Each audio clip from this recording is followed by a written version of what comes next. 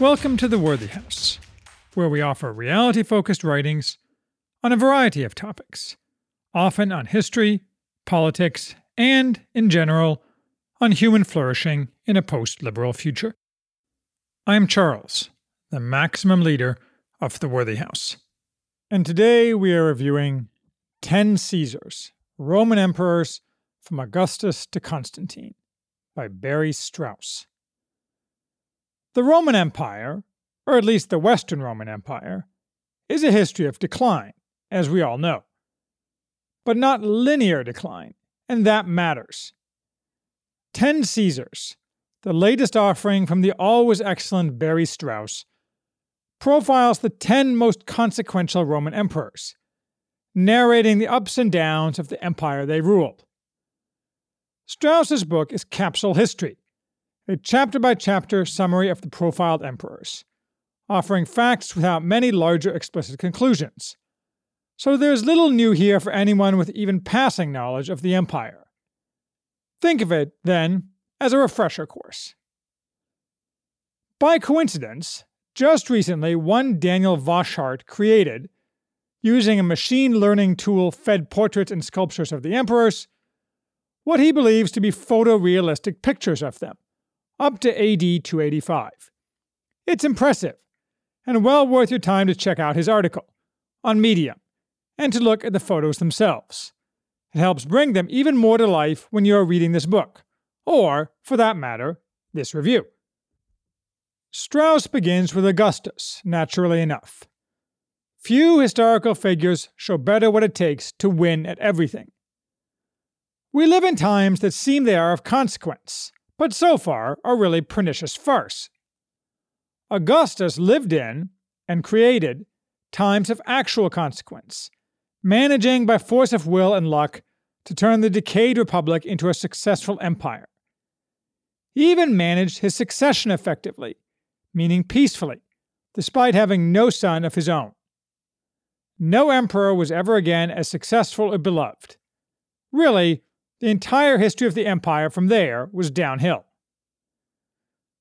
One key problem facing even the most competent emperors was that changing the form of government didn't change the excessive corruption of the Roman elites, which was irreversible given the impracticality of wholesale replacement.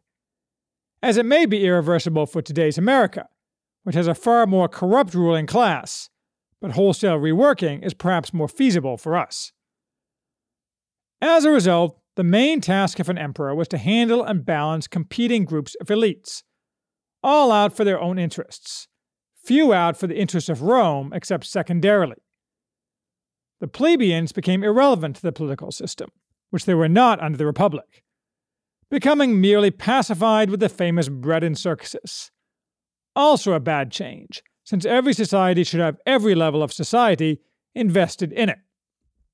Tiberius, far less of a natural politician than Augustus, found keeping this balance harder. It still managed to keep the empire stable and the military strong, while dialing back Roman expansionism.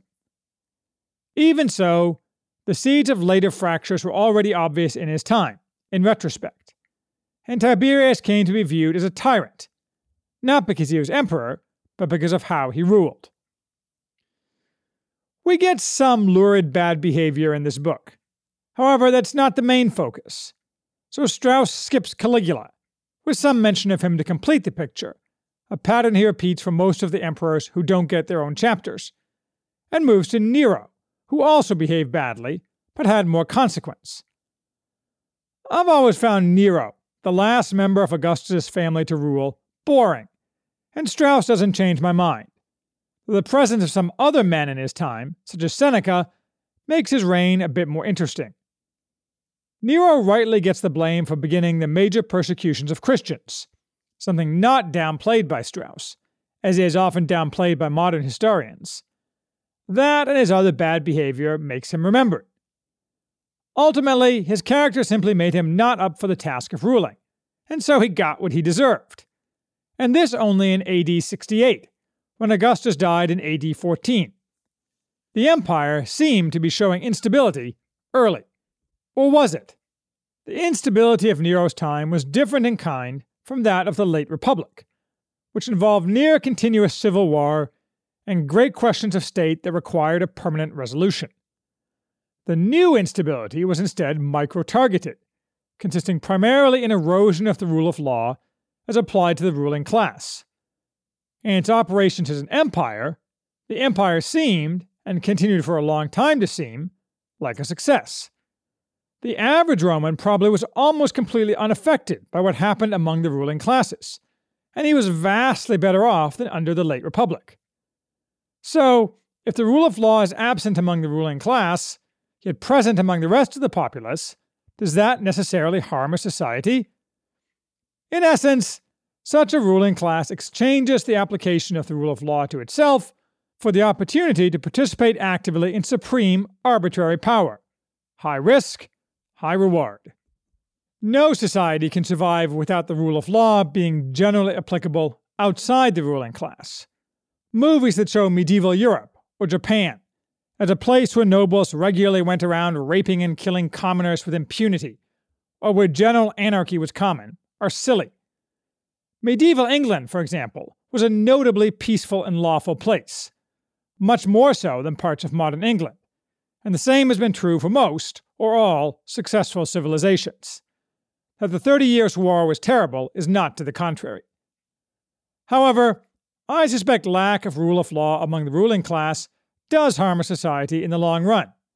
It creates disunity, and ruling class disunity diverts energy that could be used for accomplishment, resulting in members of the ruling class instead focusing on extraction of value, while destroying long-term trust. And as we see around us in America today, a low-trust society cannot ever be successful. Nonetheless, the Romans managed this form of instability longer than might seem probable. The single biggest problem facing any monarchical system is succession. Without clear succession, not only was power up for grabs upon an emperor's death, but an emperor always had to watch out for those looking to hurry along his death. Thus, weak or fearful emperors got rid of potential threats, which mostly meant successful military commanders. The Romans tried to address this in various ways, early on by adoption and setting up clear succession during the prime of an emperor, and later by divided and tiered power, as in Diocletian's Tetrarchy. Adoption could work, but then the adoptee had to outlive his adoptive father, which often did not happen. And since having a right-hand man on whom he could depend was crucial for most emperors, such as Agrippa for Augustus, but the right-hand man was rarely chosen as the adoptee, not infrequently the right-hand man decided to try to seize power. That's not to mention the frequent poisonings, or perhaps infrequent, since poisoning was often blamed for natural deaths, but that allegations of poison automatically were credible itself says much about the imperial ruling class atmosphere. The next emperor covered, after 3 others within a year, Vespasian, was a commoner, a general who came to power by violence, setting the tone for many later successions. He was gruff, competent, and practical, and took measures to expand the ruling class to provincials, as well as to stabilize the finances of the Roman state. Only briefly touching on Titus, Domitian, and Nerva, Trajan gets the next chapter. He, in AD 98, began a long turn back to longer, more successful reigns, the 5 good emperors. Actually, Nerva did, but he only reigned for 2 years. Trajan was a good politician, balancing among the ruling classes and showing a welcome touch to the masses, while still keeping the army happy. It was Trajan with whom Pliny the Younger, then governor of Bithynia, famously corresponded about how he should treat Christians. It was also under Trajan that Rome finally conquered Dacia. That doesn't matter much to most people, but I have a particular interest in the Danube Basin, and it is interesting to me that echoes of Trajan's conquest echo down to the present day, with Romanians deciding with the rise of modern nationalism that they were descended from the Roman conquerors, in order to have a prior claim to Transylvania, which the Hungarians had held merely since the 9th century, and which the Romanians were given by the Allies in 1919. Next is Hadrian, Philo-Hellene, and man of culture, combined with action, who traveled all over the empire and had Hadrian's Wall built.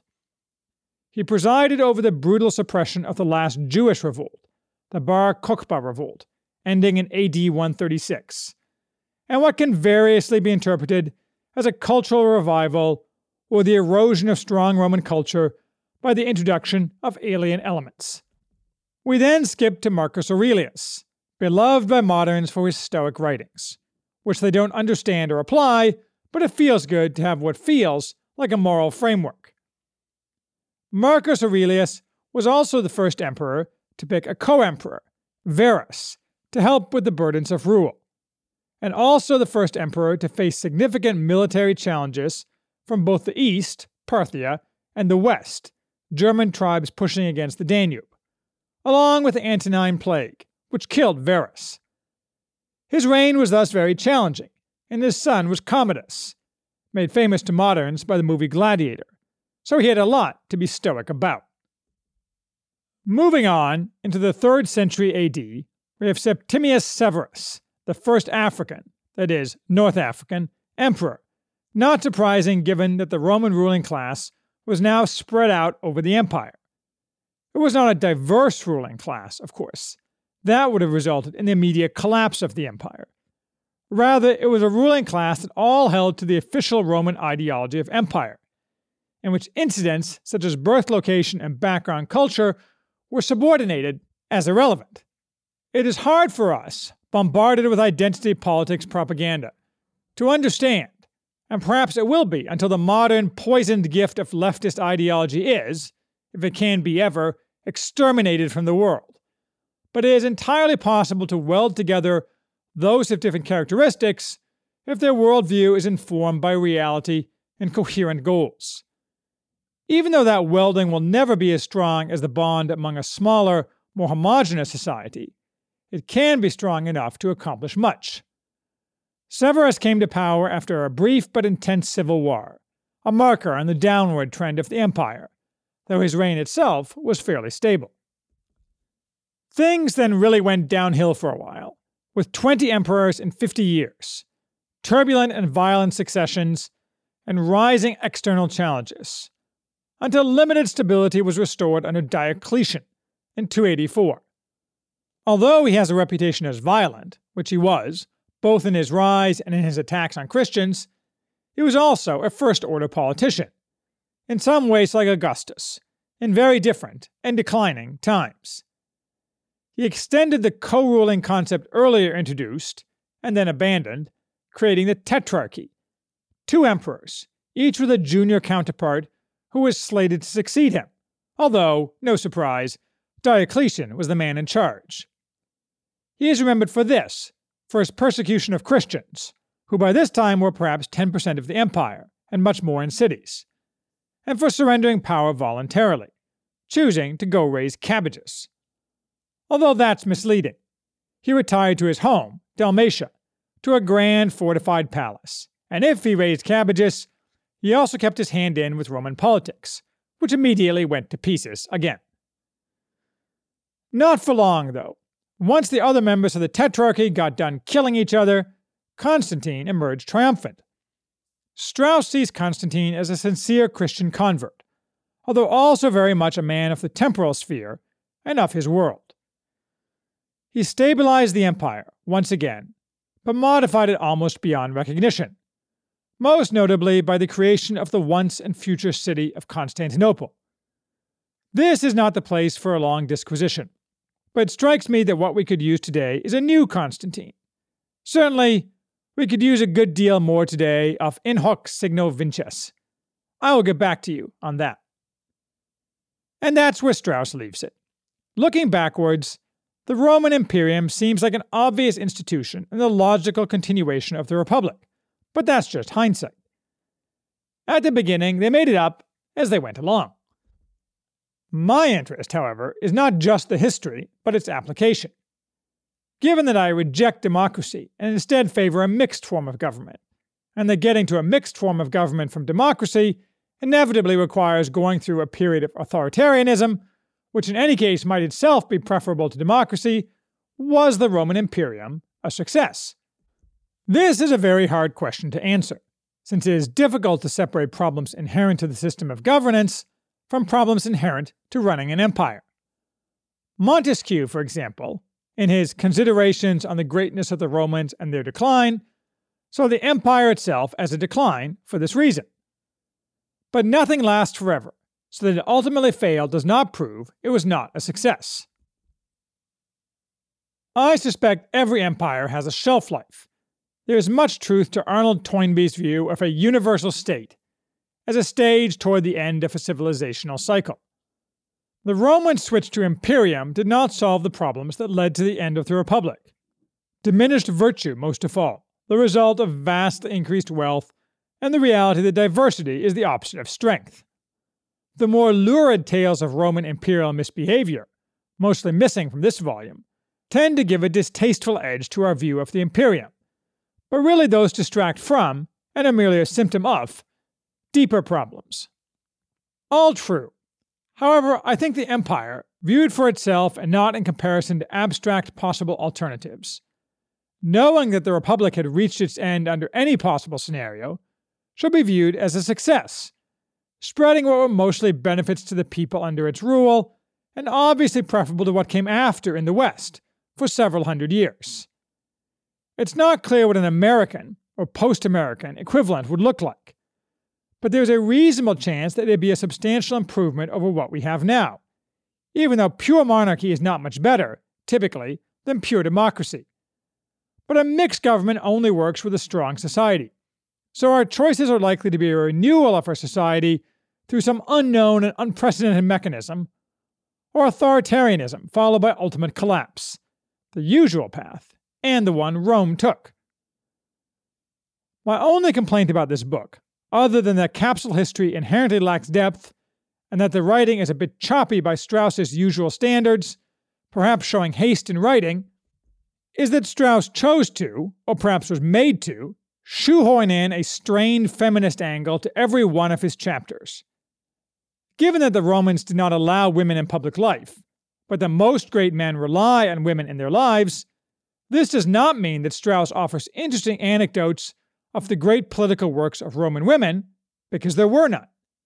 Instead, over and over, he tells us who each emperor's mother and wives were, and that they were super relevant, don't you know, even though we rarely know any of the details about how they were, or could have been, relevant, and in many cases, know nothing at all about them.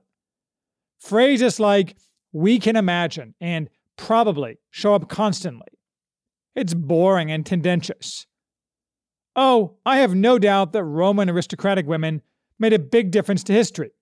This is true of all Western societies, and always has been.